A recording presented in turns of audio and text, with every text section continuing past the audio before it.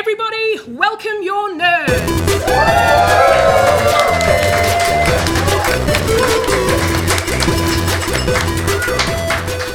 Tēnā tātou katoa, mai ki tēnei whare, Little Andromeda. Welcome to this very secret recording of The Nerd Degree, a show where we find out who is the wittiest nerd and who is the nerdiest wit.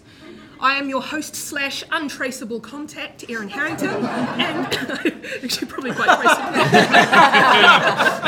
And tonight, Spies! ! Pay close attention. This live recording of a comedy panel show will self-destruct. Sorry in advance. In tonight's high-stakes game of wit and wiles, our well-disguised nerds will be tested on spycraft, subterfuge, surveillance, who will get smart, who will be spooked, and who will find their mission unpossible. So, as always, we have two teams. As they introduce themselves, I would like to know from them, what would your iconic spy look be? Okay, my name is Kathleen Burns, and I think that my look would be like a suit made out of material that looks like bricks, so that I can stand in front of a wall and no one can see me if I shut my eyes, and then tattoo my eyelids with bricks. That's what I would do. That's my look. That's good. That's a lot of commitment. Thank you. Yeah. Perfect. My name is James Kupa. My iconic spy look is pretty much what I'm wearing right now, which is burgundy corduroys, brown brogues, a grey, thank you, a grey woolen blazer, and a black turtleneck. It's a strong look. Yes, so I can spy. And the glasses. And my glasses, yes. Yeah. I can spy, but also I can throw down on the dance floor if need be. Or teach a class of chemistry. Teach a chemistry class. That's right. That'd be very good. And you've got some spy gloves there. And I've got some spy gloves here. Gloves are important for subterfuge. Yeah, very good. And what is your team name? We are Nikki Espionage. And Harry Spiles. Nikki Espionage and Harry Spiles. Right, over to my left. Hi, kia ora, I am Karen Healey. I am an author and a teacher, and my iconic spy look is one that everyone would discount immediately. So it's what I wear every day when I get home from school. Picture this. Track pants, warehouse, navy blue, men's 3XL for extra tummy space. Yes. No bra. Yes. Yep. Long sleeve top, hoodie. Yeah. Stained. Spaghetti sauce. Hood up, no one sees me walking around my local pack and save. Nobody's going to suspect I'm observing everybody. Very good. Yeah. You're going to look like one of those stock photos of a hacker. Yeah. Yeah, very good.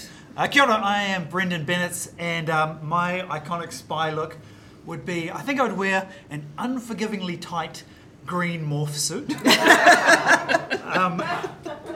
Yes, of course, in person, people would see me very, very easily. But then they'd take a photo of me as evidence, and I'd be like, oh, I don't think I'm in that at all. And then I would just Photoshop myself out of every picture. With the help of your hacker friend. Yeah. Yeah, that's right. The perfect team. Yeah. Very good. So what is the name of this perfect team? We are Only Say Never a Few More Times. Only say never a few more times. We are also tonight joined with someone from the Research and Development Division of Nerd Degree, our Q, our schoolkeeper, Jeff Clark. What have you been working on, Jeff? Hello, yes, Erin. Well, I've actually been working on this device here, which is a cylinder containing a small, strategically contained amount of ink.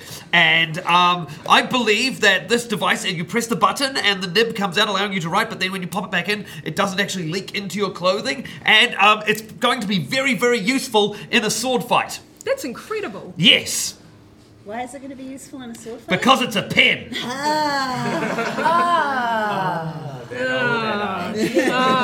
No, Q, not R. Right, so we're going to head into round number 1. And this is the Nerd Quotient round. This is a general knowledge round, a round in which we test nerdly knowledge. I think we'll start with Nikki Espionage and Harry Spies. Your question is, how well can James Bond ride a Vespa? Pretty well, I'd say. Do you reckon? Pretty well, yeah. Can you remember him in a movie on one? Yeah.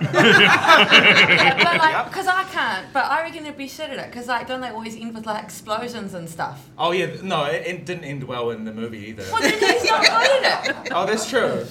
No, he's not. He's rubbish. So what's your final answer? Rubbish? That he's rubbish. He's trash at it, yeah. I'm actually being quite cheeky here. I'm not talking about a Vespa motorbike, but a Vespa martini. Erin, sorry. What? Can we just pause for a second here? Sorry, what's going on? You mentioned something that's very important to this. Very good. We have a martini glass. We have a thermos full of, I presume, chilled. It's an espresso martini. I thought it was the Dunedin drinking water. Is this what you take to school? Yeah, for the girl on the go. Lovely. I think we have a picture of the Vespa Martini. Actually, there you go. So the Vespa Martini is the James Bond signature martini. It crops up in Casino Royale. He asks for a dry martini in a deep champagne goblet. And then he tells the bartender exactly what's in it. He says 3 measures of Gordon's, 1 of vodka, half a measure of Quina Lillet, shake it till it's ice cold, then add a very large thin slice of lemon peel. The barman says, certainly, monsieur, and apparently is pleased with the idea. And he gets asked, certainly that's a drink, and he said, well, when I'm concentrating, I never have more than 1 drink before dinner, but... I like it to be very cold and very strong. Yes, very good. You get a point for that. It has to be large, cold, and strong, just how I like my men. And very well made. I hate small portions of anything, particularly when they taste bad. See, I would think that the best sort of portions when something tastes bad is very small portions. Yeah. But that's right. And he says the drink's his own adventure. Does it sound good to you? No, The drink? Yeah. Yeah, shit, yeah. I mean, No apart way. from the fact that it's Gordon's, Yeah. my least favourite gin. That's like Budjo gin when you're 18 and think you're being fancy. Yeah, totally. I mean, it comes in you can get it in those horrible soda versions. So Yeah, they're really- it doesn't really say class. They're really sweet. So it's quite a strong drink though. So a measure being minimum 25 mils. So that is over 100 mils of spirit. This does not For have that when much. he's concentrating for dinner. 4.5 standard drinks, that's almost 2/3 of a bottle of wine, or 2 335ml cans of Cody's 8% bourbon and coke. Which was his second choice. Isn't it the fact that they say that the reason he wants it shaken, not stirred, is that the ice will break and melt, and thus water it down? Yeah, but you still drink all the alcohol. That's true. You'd hope so. You just Or get you a can little just bit- order a less strong drink, I suppose. Yeah, well, I mean, But then everyone would think you were like a girl. James Bond is not the sort of person to order fewer drinks. In fact, he is an absolute fucking pisshead. Question, how much do you reckon he drinks? Do you want this measured in like litres? Or? How about we say, how many standard drinks do you think he has a week? According to Dr. Indra Neil Guha, a liver specialist from Nottingham University. Oh well, according Very to specific. Yeah, whose colleagues and research students spent a year going through the books tabulating how many drinks the suave spy drank a day. Okay, well, 100 mils is 3 standard drinks, or 3.2 standard drinks, Yeah. or something like that. Let's say he has 2 of those an evening. 14 times 3 is Maths. The definition of binge drinking, isn't it 4 standard drinks in an evening? 42. 42 42? standard drinks in an evening. Maybe for you, Jeff. 14 times 3. 14 times 3, thank Just you. give me a number. Give me a number in a week. 100. Pretty close, yeah. 90, you can have a point. Yay. 90 to 125 standard drinks. Good lord. 6 to 7 quite strong drinks a day. And this was published in the British Medical Journal. So, it's right. What does Bond think of a cup of tea? He loves it. No, quite the What opposite. he wouldn't say. It's dirty leaf water and he can't stand it. Kind of, he calls it mud and he blames it for the downfall of the British Empire. He prefers strong coffee. At one stage, he also smoked more than 70 cigarettes a day. So Ian Fleming died of heart disease because he smoked and drank all the time, right? Fleming smoked 3 to 4 packs a day as well, which is like ram raiding dairies. Cigarette The name gave him away, really. Apparently Bond also quite liked potato salad. So, there you go.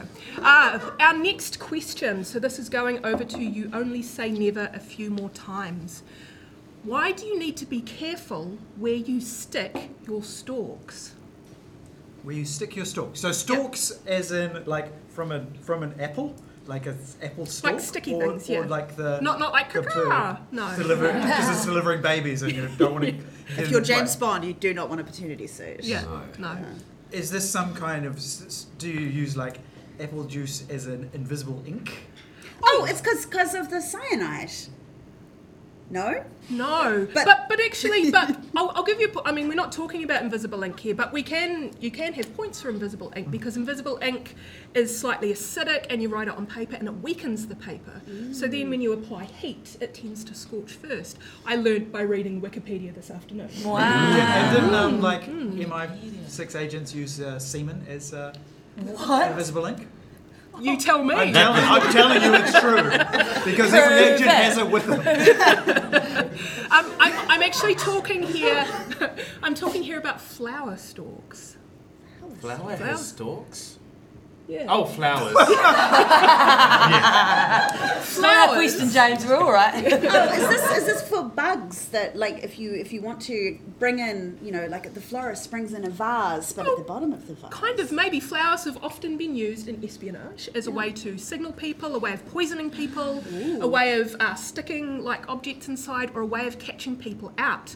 So what I'm referring to here, which is something you never in 100 years would have gotten, which is why it's a perfect nerd degree question, is that a former FBI agent called Joe Navarro, who is a body language expert, and I know what you're talking about. Kathleen, tell me. Is this the thing of like he knew that it was a Russian guy because he was walking with the flowers, a bunch of flowers, and he was walking, this is terrible for the podcast, but he was walking with the flowers like this, pointing down, and it's like only like when we, over here in America, we walk with flowers like this. and then he was walking with them like that, which is how That is exactly like right. Inglourious Basterds. Oh my God! I knew a thing! You're smart. I'm not here because I'm one of the smart ones. I'm here for other reasons. This is great. Yeah, you're doing really well, Kathleen. I knew a thing. Thank you. Yeah, so he recognised that this guy was Eastern European because no American would have carried flowers like that at all. There are lots of other It ways. was also part of a stand-up routine. Americans carry their flowers like this. Russians carry their flowers like this. We also have another way of thinking about flowers, which is the language of flowers, or floriographies. Yeah, so tell me, do you know much about the Victorian I do. I know flowers? that most of this is actually made up after the Victorian period because it's so romantic. Tell and us cool. more. So the idea was that when you were courting, you would deliver flowers to your beloved, and this is also in the Regency period. So you'd take over some flowers, and it'd be things like a yellow rose means friendship, a pink rose means blossoming love, a red rose is passionate love, that kind of thing. But they would also do things like, and if there's baby's breath on the side, it means I hope your brother dies, so you inherit. This kind of. But what it actually meant was people would just give each other flowers, and most of the meanings were in fact ranked by how much the flowers cost. And then afterwards, people are like, oh yes, the language of flowers. It's much like the language of fans. Everyone loves to categorise stuff and make codes out of things. You can have points for that, but there are ways that the language of flowers have been used in spycraft. So, for instance, there's a really cool book called Invisible Ink, Spycraft of the American Revolution, in which the author, John Nadji, has written about how women would stand up on the Widow's Watch in New York at Run 1 Broadway, and she would go up there and observe the American troops and then come down and do drawings or paintings of flowers. And he says that the last book about this was written in 1835, but using those flowers, you could give a description as to how many troops there were, where they were going to be amassed on the border, whether they were going to attack. And there was one individual, he says, who claims that in a bouquet of flowers he could put in the equivalent of 8 pages of text. Ooh. Yeah. You'd really have to hope that the person getting the flowers could interpret them. Well, I think they'd stand there with the flowers as well. So, yeah. So I came across a funny little exchange on Tumblr where people were asked... This is the Tumblr. Funny exchanges. Yeah, sorry about it, funny. No, this actually was funny. And this person was saying, wouldn't it be great if you could use the language of flowers to say, and hear verbatim, the rebel leader is dead, rendezvous at the docks at 8, bring the dog, you will need lighter fluid and a large tomato. How would you turn that into a bouquet, do you think? Because someone came up with something and it's Good pretty God. good. So the rebel leader is dead, rendezvous at the docks, bring the dog, you need lighter fluid and a large tomato. Just paint that picture. And like hold it up and go, Yeah. this is my picture. He's a dog. Well, what this person came up with was you get 2 bouquets. One of them has a nasturtium with no leaves. So red denotes a leader and the nasturtium a patriot, mixed with white or red mask flowers as rebellion and martyrdom. Around cypress, which means death. Please don't give me any cypress in a bouquet. And then chickweed for a rendezvous, 8 white poplar leaves, a yellow iris for flame, and a flower that grows by rivers, and so on and so forth. And there isn't just a large tomato in the middle, there is a large tomato leaf, all bound up in dogwood bark. But you understand now why Spies were like, I'll just use semen. Didn't Spies used to really, Spies used to and still do a little bit, communication with personals. Like it used to be, I saw you across a crowded room, you were wearing a blue coat, I was wearing a red carnation. You were a Russian, I was an American. Pretty much. I was killing the rebel leader, bring a large tomato. But that was like through the personal ads, people would go into every paper. You can ring up and say, this is what the notice I want to go in, and then you don't have to have any direct contact with anybody because all you're doing is reading the paper, which everybody did. Yeah. Imagine accidentally swiping left on the person killing the rebel leader. I came across this quite funny thing called the Cryptofloricon, which is made by a company called Original Content London. They're a creative studio undertaking experiments in digital culture. They've got a really cute website. I'd encourage it. So what they've been doing is putting together floral ciphers that you can send to people, made up of roses, lilies, gerberas, chrysanthemums, and carnations. And so, for instance, rose, chrysanthemum, carnation means you'll pay for that. A lily and 2 chrysanthemums means go die in a hole. And they've put together this whole wonderful thing at cryptofloricon.com. You can go laugh out loud, awkward, keep calm, carry on, or help, I'm trapped in a florist. Right, so question 3, let's go over to Nikki Espionage and Harry Spiles. How did the United States use drips, dribbles and drizzles to help fight the Cold War? And the answer is not semen. The answer is not semen. It's not semen? No. Oh. Is it semen? We might need to put a little label on explicit label on the contest. How did the US use drips, drizzles and dribbles to help fight the Cold War? I'm going to say they created a whole lot of Jackson Pollocks with like codes. What? Really? Yes. Cool. And then there's like secret codes in there, and then they're like, yeah, communism's dumb. What's Jackson? I don't know what Jackson Pollock is. It's like the drippy Jackson Pollock boy. he's an artist. He got dubbed Jack the Dripper. In fact, we have a painting of his there. Oh. Yeah, so he would do things like swing over canvases with, kind of big things of paint and yeah. So you're wrong, but you do get points because you're right-ish. In the ballpark. You're shimmying your way through right. So this is to do with the way that the CIA has often undertaken what they call long leash operations, hearts and minds, soft power ones. One of the best known we've actually mentioned on a recent podcast. Winds of Change. The Scorpions, the Power Ballad, which was allegedly written by the allegedly written by the CIA to help topple the Soviet Union. There's a really good podcast called Wind of Change from Patrick Radden Keefe, who is a New Yorker journalist. But they also used American modern art, including the work of Jackson Pollock. Why? And actually, you've just described kind of why it is that they thought that sort of, abstract expressionism might be good to fight communism with.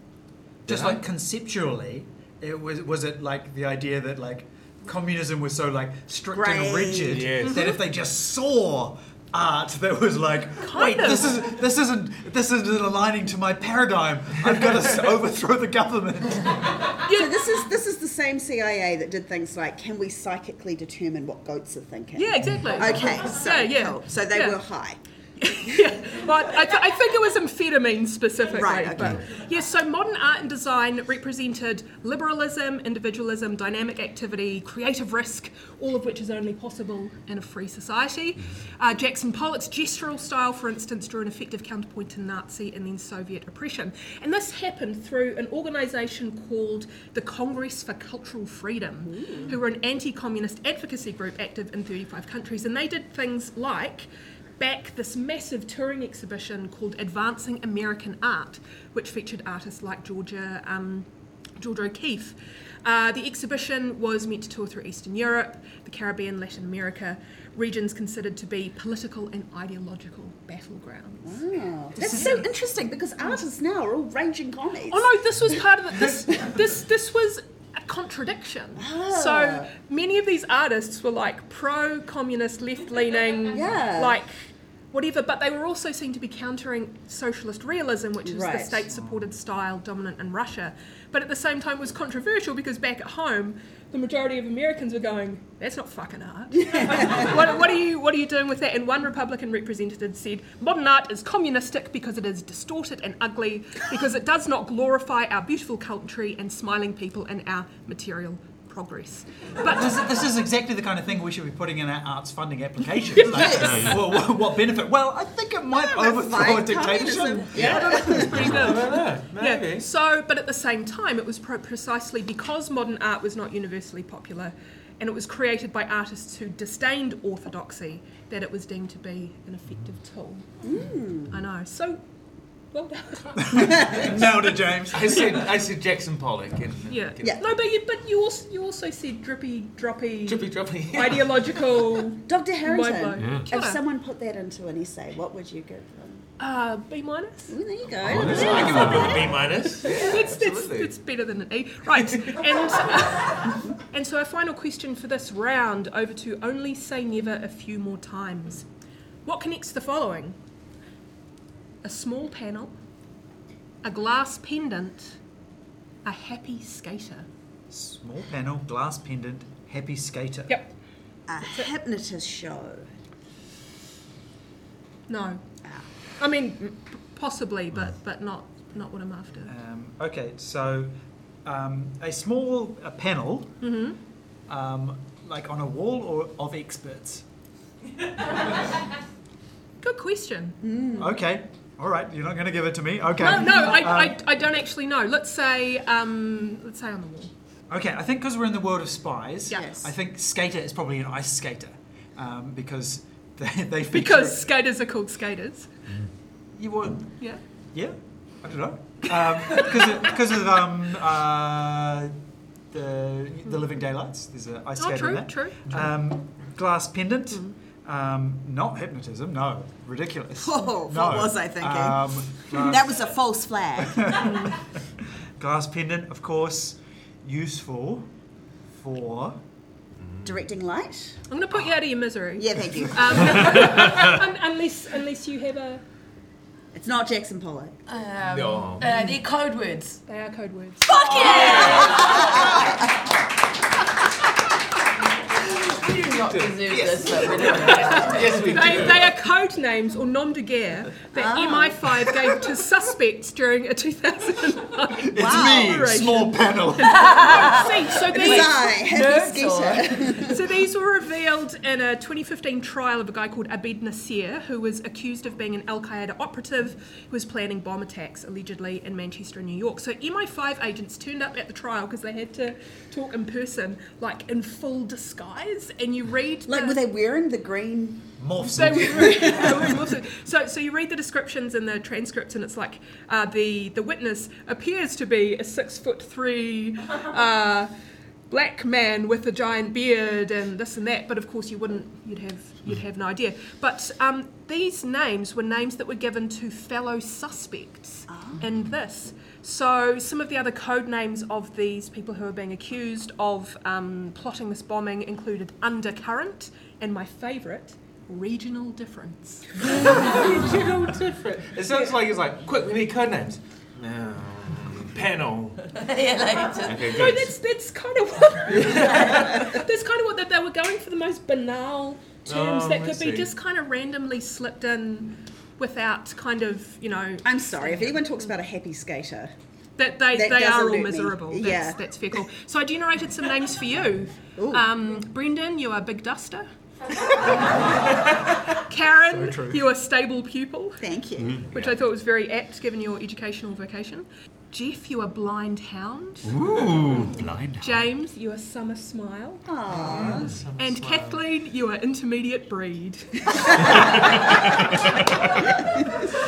Right, so where are we at with the scores? Or have you been cooking anything up for us? Well, yes. While I've been, while you've been doing this, I've actually been organising a very good observation program. It's a long line of people that are just standing in a sort of succession in order to attend an event or observe something.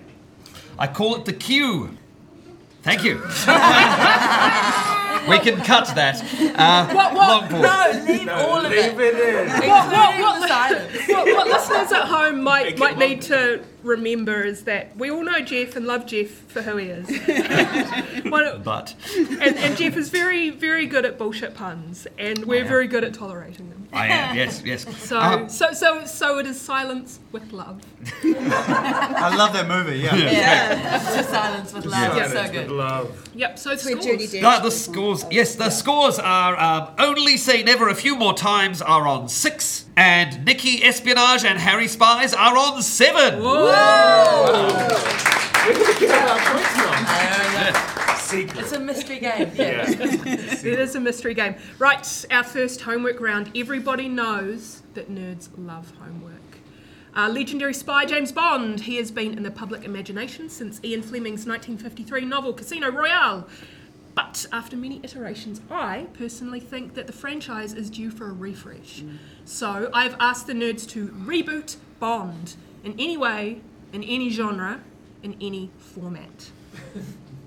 Brendon, Yes. let's start with you. I genuinely believe, my prediction is that when Bond comes back, they're going to start with a series of remakes, and that the first one will be From Russia with Love. So I have written an updated, to the minute, contemporary version of From Russia with Love. And Karen, I'm going to call upon you, because in the movie, James Bond meets a Russian double agent. Yeah. You are going to be the sexy seductress with an impeccable Russian accent. From Russia with Love. The scent and smoke and sweat of a casino are nauseating at 3 a.m. But that is where James Bond, secret agent, needed to be. He was on a mission. There was gambling all around him, a high-stakes game of League of Legends. The prize, 1 million bitcoins. Bond signaled to the bartender for his usual and produced an ingenious invention provided by Q Branch. What looked like an ordinary pen was actually a tiny device capable of vaporizing a small cartridge of liquid, creating an aerosol law of vapor. He inhaled deeply, vermouth flavor with a twist of lemon. But down to business. M had been very clear. A Russian agent could be willing to provide valuable intel, maybe even switch sides, if Bond could be sufficiently persuasive. He sat down across from her. "The name's Bond," he said suavely. "James Bond, 007.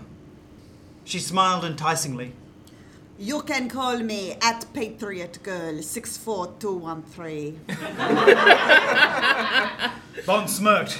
They must have run out of good code names decades ago. "I understand you have some information for me," he stated, masculinely puffing on a cloud of vapor. Did you know She beckoned beckoningly. that so-called President Joe Biden actually died 20 years ago as a result of Hillary Clinton's emails? Share if you agree. Bond paused. This information could be critical, but he wouldn't take things at face value. A 00 learns to do his own research. Is that true? He probed craftily. Listen, She sexed sexily. I'm just a simple country girl who loves her country and her guns. But I think Antifa are trying to put fluoride in your chemtrails. Share if you agree. I love it. I should mention that Russia by way of South Africa. Yeah. I'm going to go French next. Watch it. Bond couldn't believe it. He'd hit the intel motherlode. Go on, he asked artfully. Listen, She jiggled voluptuously. I am just a medical doctor with a degree in Harvardology from Yale. But I can tell you that vaccines are turning our lizards into the royal family. Share if you agree. Bond couldn't help but be aroused by this hot load of reliable intel. Maybe you and I should take this somewhere else. Listen, She boobed bustily.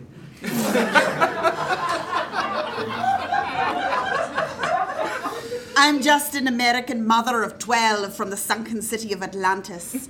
But I heard that 5G is causing the Earth to go flat. Share if you agree. This was exactly the sort of information Bond had been looking for. He patted himself on the back, but there was no time to dilly-dally.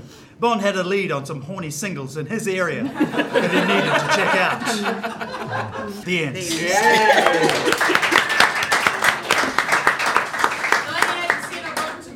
Yes! Very Fuck yeah. good. James, your turn. Oh, my turn. Yeah. Ah, okay, I'm going to stand up for mine. Okay. I'm going to stand up. This is my pitch. Guys, I'm going for make money, have fun. Make money, have fun, and that means ripping off most of the films that have just come out.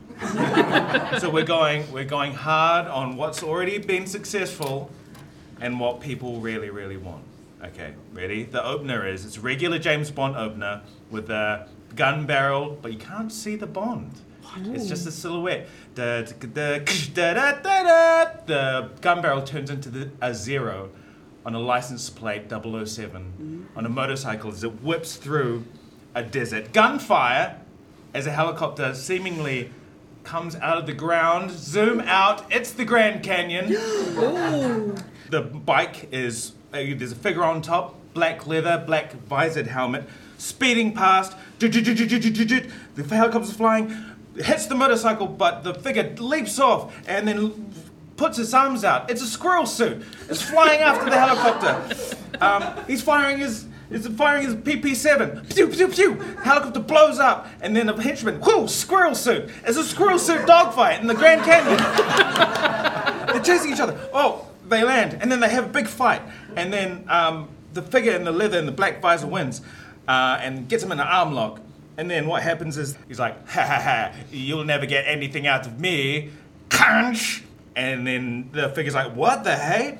But the henchman figure starts Raiders of the Lost Ark, like disintegrating. Whoa. They're like, oh no! But the figure feels something on his wrist. Oh, it's an octopus tattoo, and it feels weird. But his body's disintegrating. Watch sword slices off their arm, and then bones. The figure takes off its helmet. What? It's Margot Robbie. Oh. Yay! She touches her ear. 007. She says, Q, I need an evac. Q says, what's happened? And then, looking at the amp, she says, things got out of hand. Then, cue the theme songs by Harry Styles for The Deadliest Game. Ooh. It's in the jungle. The Spectre henchmen have a huge device. It's like a Stargate. It opens, and 3 figures start walking into the light, but you can't see who they are. Cut to MI6, plonk, 007 drops the arm on Q's desk. I'm loving the Foley. It's great. Yeah. On Q's desk. Q's like, oh, it's Ben Wenshaw. It's the same Q as the Daniel So Craig good. one. Okay. Yeah. It's like, I know I tell you to bring things back in one piece, 007, but this is taking things a bit too far. they're able to triangulate the signal and determine that the location of several Spectre agents which seem to be congregating in various locales around the world, which is exciting. Then M arrives, and it could be Lashana Lynch, who was the 007 in No Time to Die, or it could be Ray Fiennes. We'll just work it out schedules when it comes to it. They have a chat about stuff, but then a klaxon, wah, wah. Oh, someone's breaking in to the secret door. Q says, don't worry, the back door is secure access only. And then 007 or Bond and M and several guards run to the door. They've got their guns up, they're ready to act. The door's like beep, beep, beep, beep, beep, and a figure falls through, clonk. M's like, identify yourself or we will open fire. No, they're passed out. On the count of 3, I'm going to fire if you don't identify yourself. Who are you? Then they look up and he says, Bond. James Bond. It's Sean Connery. All right, so scientists have been kidnapped. Sean Connery and Margot Robbie check out the locations around the world and discover, whoa, there's more Bonds. There's Pierce Brosnan, there's Roger Moore, there's Timothy Dalton. They discover that there's lots of different villains as well, like Gustav Graves from the one with Pierce Brosnan with the spinning around on the ice. There's Le Chiffre from Casino Royale and Alex Trevelyan from GoldenEye. Also, maybe Grace Jones. I haven't... Is Grace Jones? Yes, Has to be Grace Jones. There's an epic James Bond adventure. Back at MI6. I'm nearly done. Everyone's trying to figure out what Blofeld's plan is. Blofeld's behind it. But then the arm that Margot Robbie apprehended starts beeping and Q sort of listens. He says, get down! A big explosion. MI6 is decimated. All the Bonds wake up in tubes. Hear me out. All the Bonds wake up in tubes. What's going on here? But also, across from them are the tubes containing different villains. We've got Jaws, we've got Oddjob, we've got Salamanca, we've got Grace Jones, all of them. And they're all tubes in this circular, cylindrical room. Blofeld's voice comes on the speaker. Rise and shine, 007s, the games are about to begin. George Lazenby says, I've never been one for games. And Blofeld says, come, Mr. Bond, you disappoint me. You enjoy a game as much as I do. The deadliest game. The Bonds fall through the chutes, zoom out, it's in space. It's a giant octopus-shaped arena, and they fall down into these areas which resemble some of the Bond films. It's the satellite dish from GoldenEye. It's all of this business, and it's a real-life GoldenEye 64 game going on.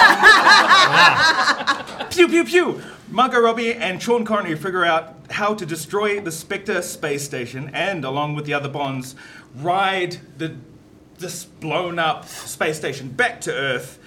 They crash land and dust themselves off in Egypt.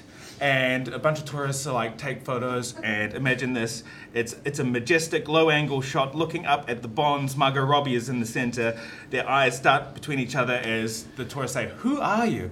And they're about to say their moniker, but we cut to black and credits. There's a post-credit scene. MI6 is now being run by Bonds. Margot Robbie is the main 007. Of course. That's the end. It was amazing. Thanks. I can see why you needed to stand for it. Yeah. We're applying for New Zealand on air funding soon. And imagine the merch. I know. Oh my Always. God. Incredible. Yes, multiverse films seem to be very popular. We're cashing in. Yeah, good to see.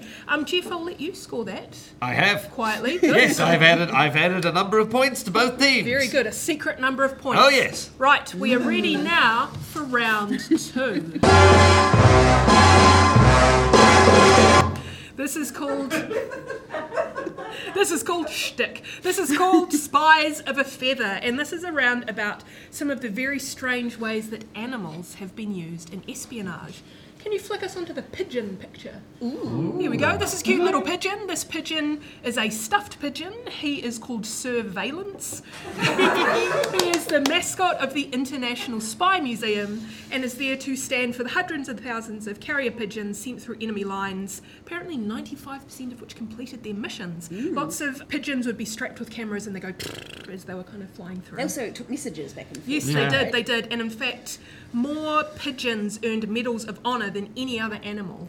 Although I don't think animals quite consent to going into war. No, So, and yeah. how does a pigeon, I mean, it would throw off the aerodynamics considerably. Yeah. Well, apparently it worked. In any case, I'm going to describe an animal. We are going to collectively ignore some of the ethical and animal welfare implications of some of the things we're going to be talking about. And I would like you to tell me how it has been used in espionage or secret missions. You can just let me know. A defective whale.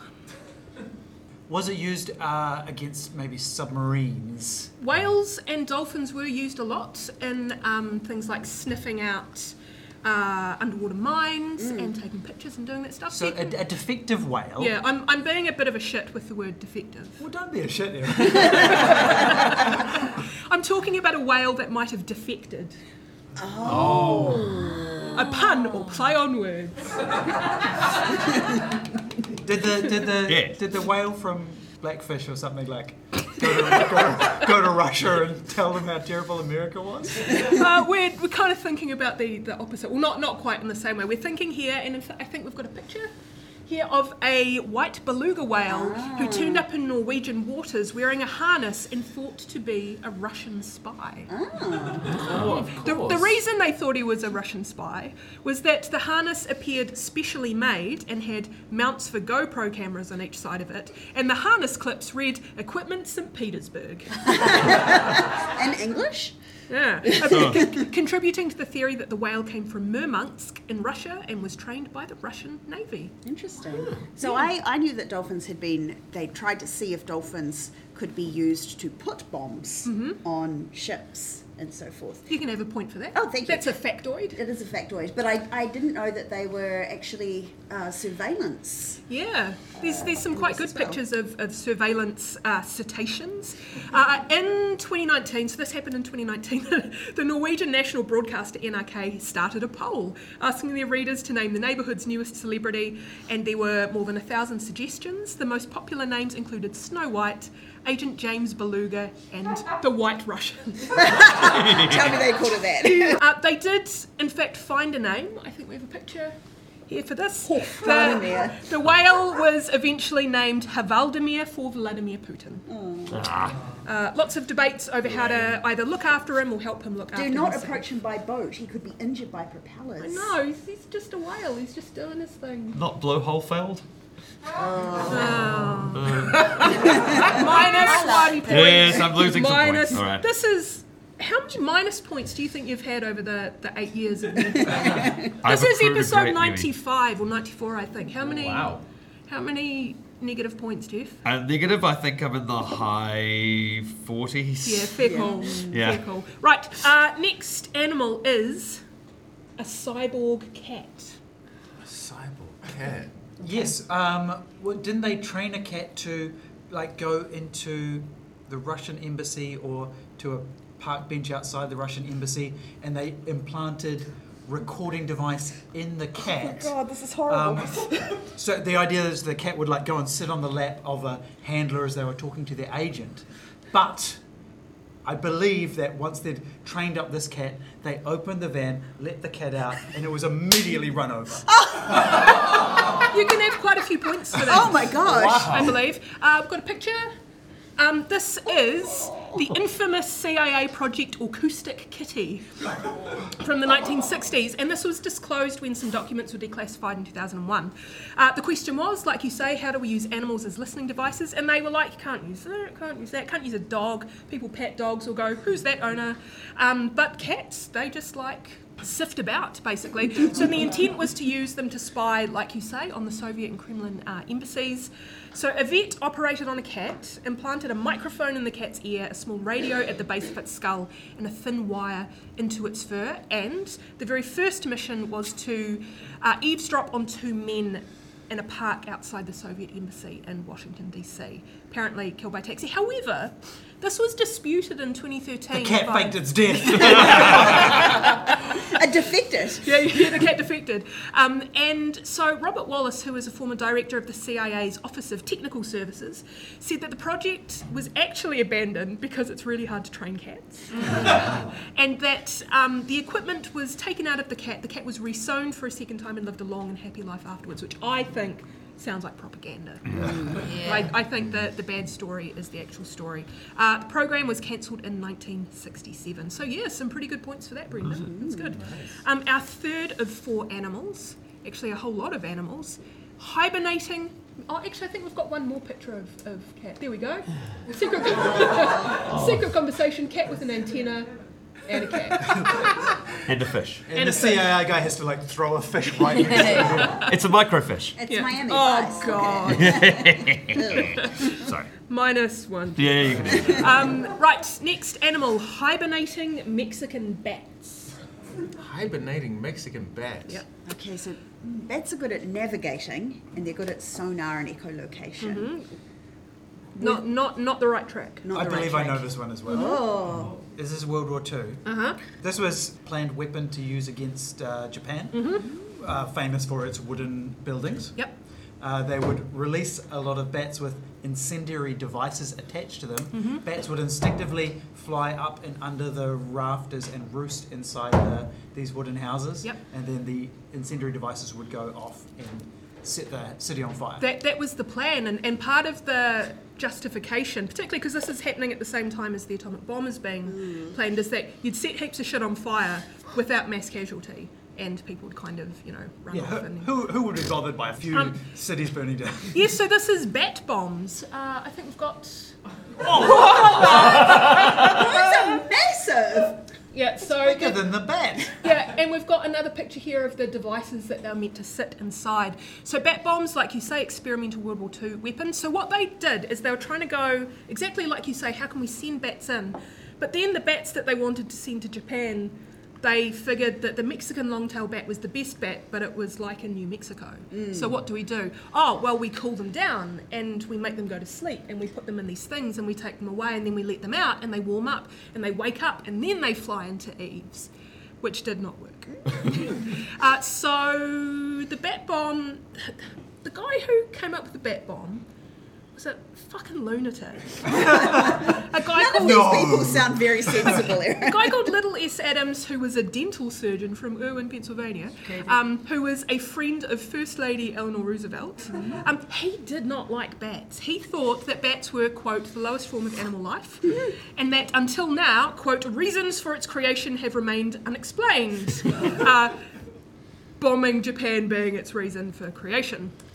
And even the mammalogists who were involved in this, who said to love bats, didn't realise until many years later that there were moral and ecological consequences of sacrificing a few million bats. But it didn't go well. It didn't really happen because they did a few trials. Didn't work great. One thing that didn't go great is that an army airfield, air base in New Mexico blew up because they accidentally released bats and they roosted under a fuel tank. And it incinerated the test range. But most of these initiatives were just absolutely lunatic. They're completely wackadoodle. It's crazy. So the fire bats were happening at the same time as the bomb. Yeah. They were like, oh, the bomb's ready. Let's just give the bats a chance. Put me in, coach. Put me in. It makes me wonder what they're coming up with now. Like what things we're going to be laughing about in 20 years. Hopefully everything. Our last animal is glow-in-the-dark foxes. Oh, that just sounds cute. It does sound quite cute. Brendon and Karen, you might have a bit of insight into, because both of you have also lived in Japan. And this is another... Oh, it's to freak people out. Yes. Because nine-tailed foxes traditionally 9-tailed, sometimes 3 or 7, were spirits. They're the spirits of the dead sometimes, and sometimes they're just like mischievous. And so if you saw a glow-in-the-dark fox, you would freak the fuck out and maybe run away from your post. Yeah, it was a psyops scheme. Yeah. Where it was cooked up by a guy called Ed Salinger, who was an eccentric businessman who had worked in a very well-balanced businessman who had run an import-export business in Tokyo before World War II. He pitched to the Office of Strategic Services, which is the wartime intelligence agencies, that you could destroy Japanese morale by exposing them to the Shinto portent of doom, kitsune, fox-shaped spirits with magical abilities. They had a few different ideas about how to do this. One was giant fox-shaped balloons. Balloons? That would be like a happy thing to see. Maybe. One was whistles that made fox noises. That would freak me out because foxes sound horrendous. Horrible. Yeah. How do foxes sound? What does the fox say? Oh, yeah. I like you, Jen. I like it. One was artificial fox odours, which they experimented with quite extensively, which did not go well. What, so people would be like, oh my gosh, it smells like a fox, I'm so scared. So Surrender. they got to catch live foxes in China and Australia, spray paint them with glowing paint, and release them throughout Japanese villages. Lots of problems. Radioactive paint does not do nice things. They couldn't get it to stick to fur, except for a raccoon who was more than willing to have his fur painted in exchange for food. They released some in Washington, D.C. to see how it goes. People freaked out. They tried to get foxes to swim. Paint came off, so they had to be dropped on shore. They decided then, how about we just flag all of this and get stuffed taxidermied foxes with human skulls on their heads, attach them to balloons so it looks like they're levitating and push them through towns and villages. That's genuinely freaky. Yeah. And the guy who put the kibosh on all of it, he was the head of the research and development branch. He was a guy who became famous, his name was Stanley Lovell, for very eccentric ideas, including trying to make Hitler's moustache fall out by putting female sex hormones in his vegetables. And even he said, this is too much. I trust that this will serve as a critique to us in the field of reason. They were really just throwing stuff at Just the wall. whatever. That was good. Wow. Yeah, so where are we at with the scores? Well, I'm giving myself a point for not making the pun phosphorus. So I'm giving myself a point. But That makes you on -2. yes, it does. Well, Nikki Espionage and Harry Spies are currently on 11, but Only Say Never a Few More Times have rocketed ahead, much like the car I've got out the back, to 17. Wow. That's pretty impressive. That was a So- lot of specific knowledge. Yeah, it was good. It was good. Well done. So we are now up to round 3. Taunt. James Taunt, which is a bad for your old round. This is a bluffing round where one team will read a bunch of things and the other team needs to decide whether or not they are true or false. So this refers to, and I think we've got a picture here. Here we go. Oh my God. Euro spy films or spaghetti spy films. These were spy films produced in Europe and right at the beginning of the Bond boom, particularly over 1964 to 68. James Taunt was tonto, meaning dumb. They were kind of parody characters. And there were heaps of these films. Some were sincere, some were silly. What I would like you to do, Nikki Espionage and Harry Spies, is I'm giving you a list of actual names from some of these films, and you can read them out loud or you can make up your own. Okay. And Only Say Never a Few More Times needs to figure out whether or not If it's a real real or one. fake. Okay. Yeah. Here's one for you. Real spy film or fake? Danger! Death ray. Oh, that's got to be real. That's 100% real. Danger, death ray. Real. Real. With And- exclamation marks. And will watch. Oh, I think you get 2 points because it is danger! Yeah. Exclamation mark! Exclamation mark! That's right. Death ray. Good. Yeah, really good. Good. Okay, another one. Mono pussy. It was a great episode of The Simpsons. Yeah. I'm going to say that there's no way Italians are going to make a film with just one pussy. Okay. So that's fake. That is correct. Okay. Come on, raise your game, Jen. Here's another one. The second best secret agent in the whole wide world. Who would make a movie about that? It's just underselling yourself. Like, you got to market yourself, right? What if it's like James Bond's sidekick, though? Well, gee willikers, James. Yeah. Oh, it's me, regional difference. You, what do you think, Karen? I think fake. Fake. It is real. Oh! This is a film from 1965 in which dauntless British agent Charles Vine is called upon to escort to London the famed Swedish scientist Henrik Jacobs to negotiate the sale of a secret formula. Everyone's secret formula. Yeah, what's the secret formula? Spy in your eye.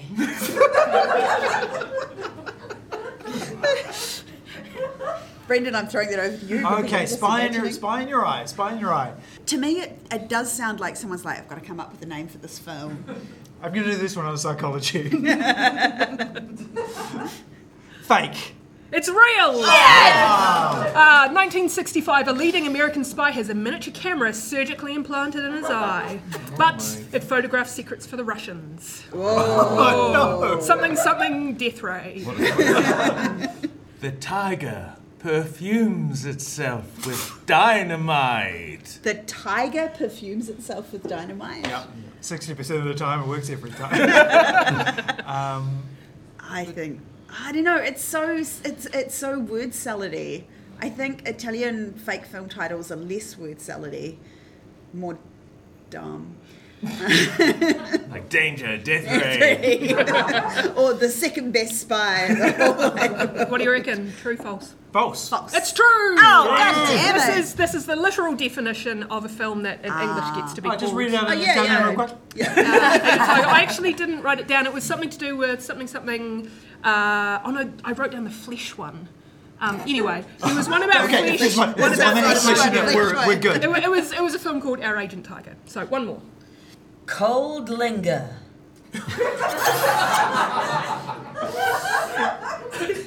It's too sexy. But look, we've been doing We've bad. been fucking up. We've got to question ourselves. Yes, it's true. So let's this do is the the opposite. psyop. Let's do the opposite of what we think. So we think it's fake. We think it's fake. So It must be real. real.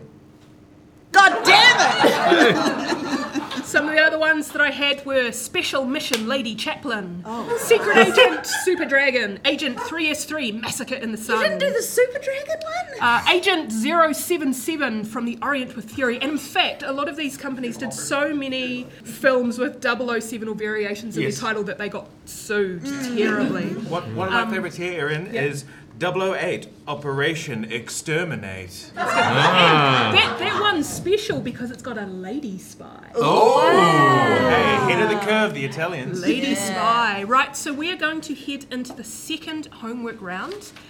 Karen, how about we go for you? Yes, that's a good idea, but Getting out another I'm martini. just going to myself.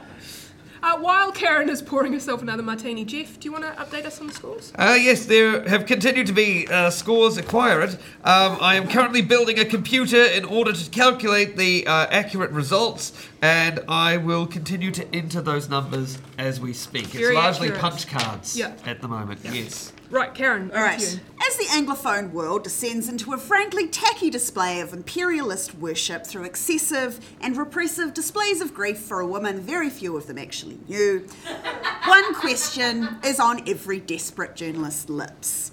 What does this mean for the future of the monarchy? Specifically, what does it mean for the youth? Will Gen Z turn from their beep-boop pocket computers for long enough to be caught by monarchy's stale allure?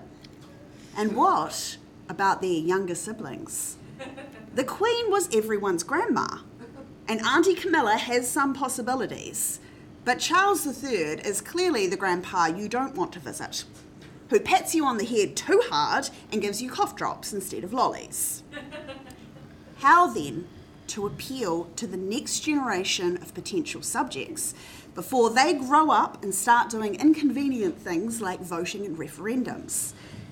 How can we use, in this pitch meeting, the debonair icon of empire that is James Bond, sexy super spy, to instill nostalgia, and sentiment and adoration instead of indifference or opposition? Friends, for the young, I pitch to you Bond babies. I apologise, I'm about to inflict some singing on everybody. Yeah. Yeah. Yes. Born babies, spying for king and country. Born babies, the alternative is anarchy. When government looks kind of weird and you ask why there's a king, close your eyes and make believe that monarchy's still a thing.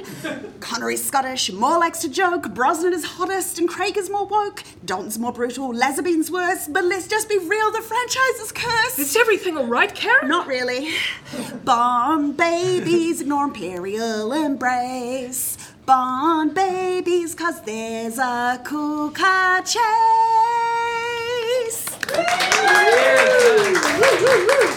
I reckon this has got real legs if they end up coming out with merch like the McDonald's Muppet Babies toys. Oh, those from were the Happy so Meal. good. Yes. I had the Kermit. I could not get my hands on Miss Just- Piggy for love or money. Oh, I had a piggy, Karen. Oh, we could have teamed up. Darn it. Straight to the lizard brain, yeah. Kathleen.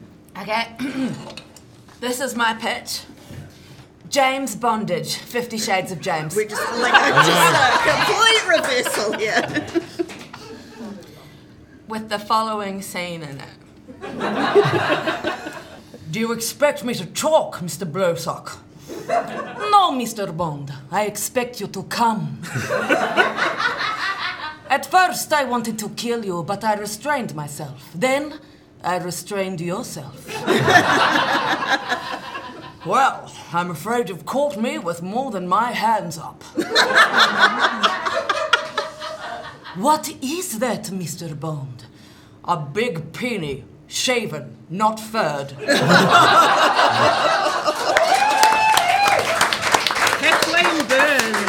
Oh, shit. That was whiplash, guys, I gotta say. G-rated, not G-rated. Very good. Right, so we're now going to head into our final round. Round Spy versus Spy. Very good. So Spy versus Spy is a wordless comic strip, Mad Magazine, two agents, comical espionage activities. It was created, I discovered today while reading Wikipedia, by a Cuban expat cartoonist called Antonio Prohias to parody the ideological conflict of the Cold War. We had a Spy versus Spy game on our Amstrad CPC 464, so... 6128. Yep. Oh, wow, great.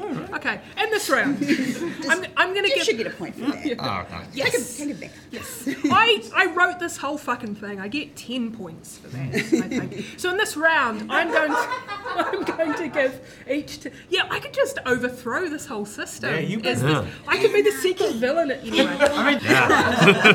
So in this round, what I'm going to do is give a team 2 pop culture spies. They need to tell me who they think the better spy is and why. But because the world of espionage is high stakes, we're playing this as double or nothing. So if I agree with them, the way that they've pitched it, they get a point. If I disagree, the other team gets a point. Oh. Rude, eh?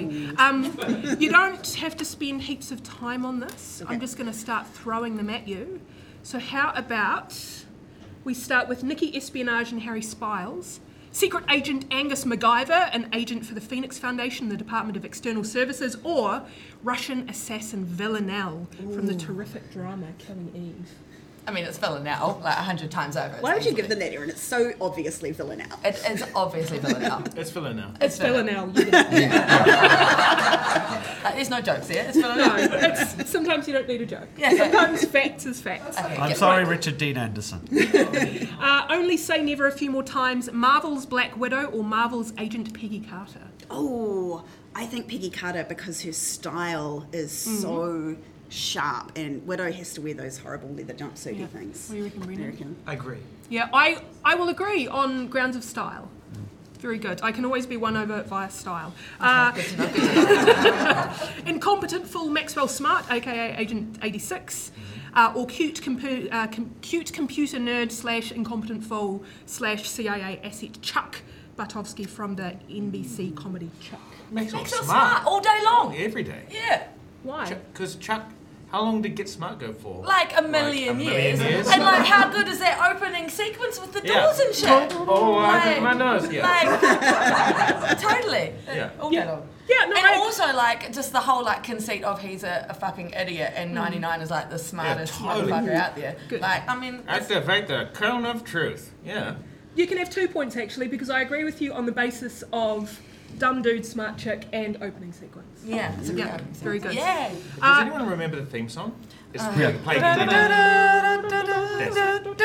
All I can hear is I sort of have it.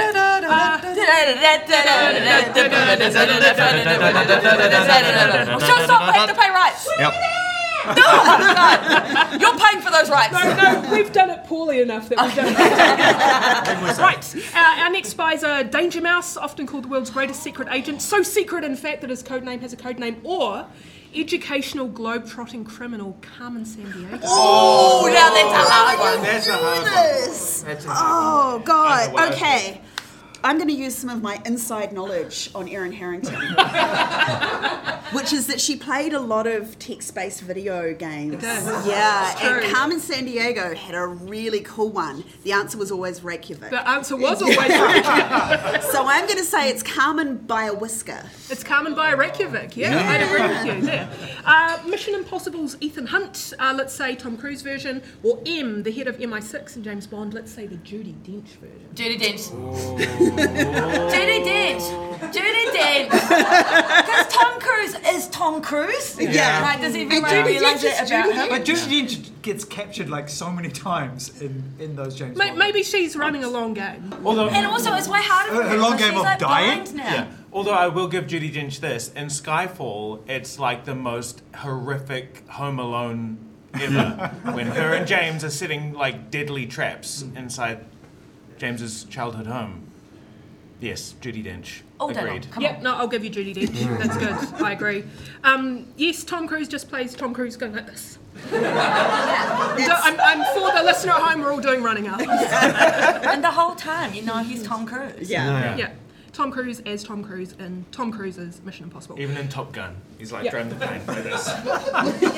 And he's flying his plane like this. The wings are going like this.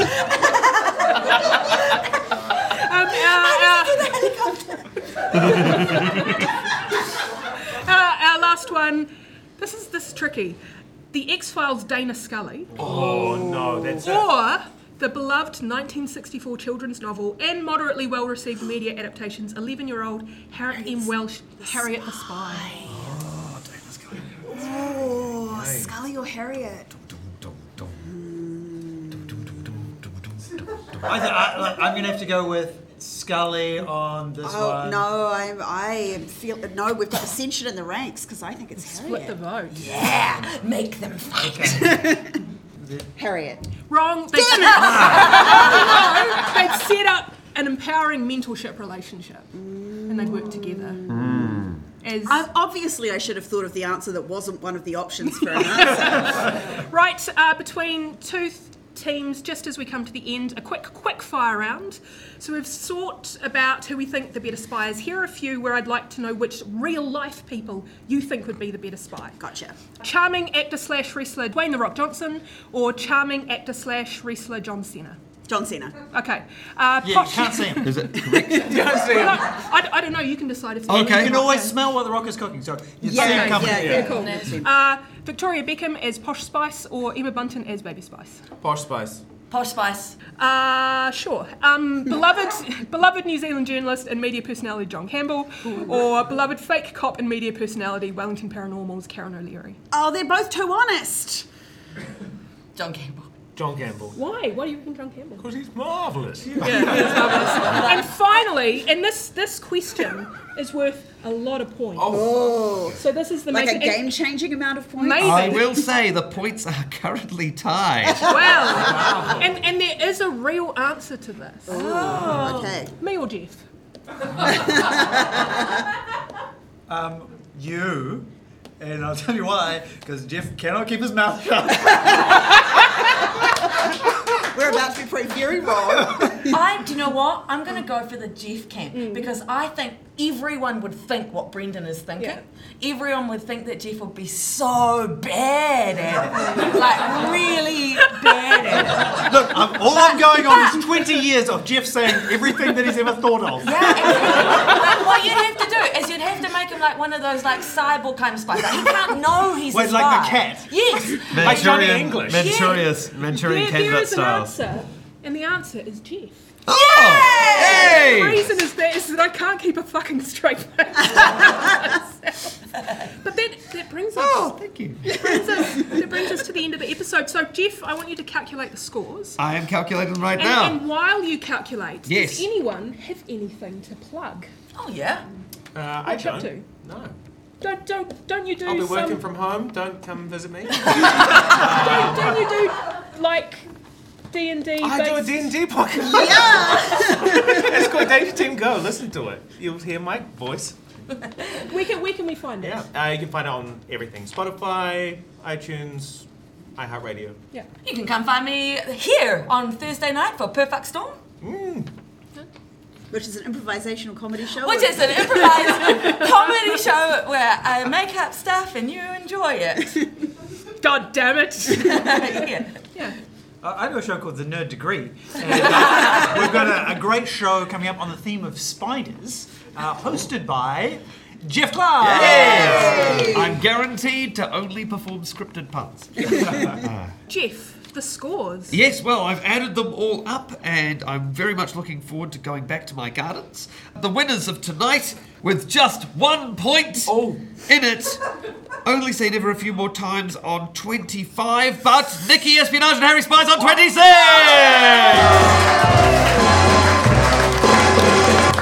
Congratulations. Thank you, of course, for coming along. You can, I mean, if you're listening to us, you've already found us as a podcast. But for those of you in the audience who would like to listen again, hypothetically, you can find us in most of the places you can find podcasts, on Twitter and Facebook, because all the other ones are too hard.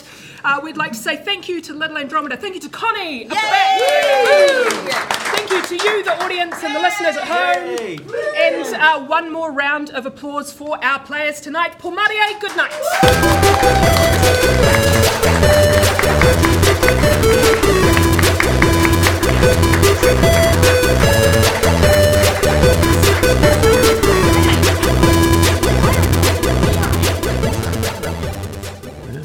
That's good. You got the gardens one.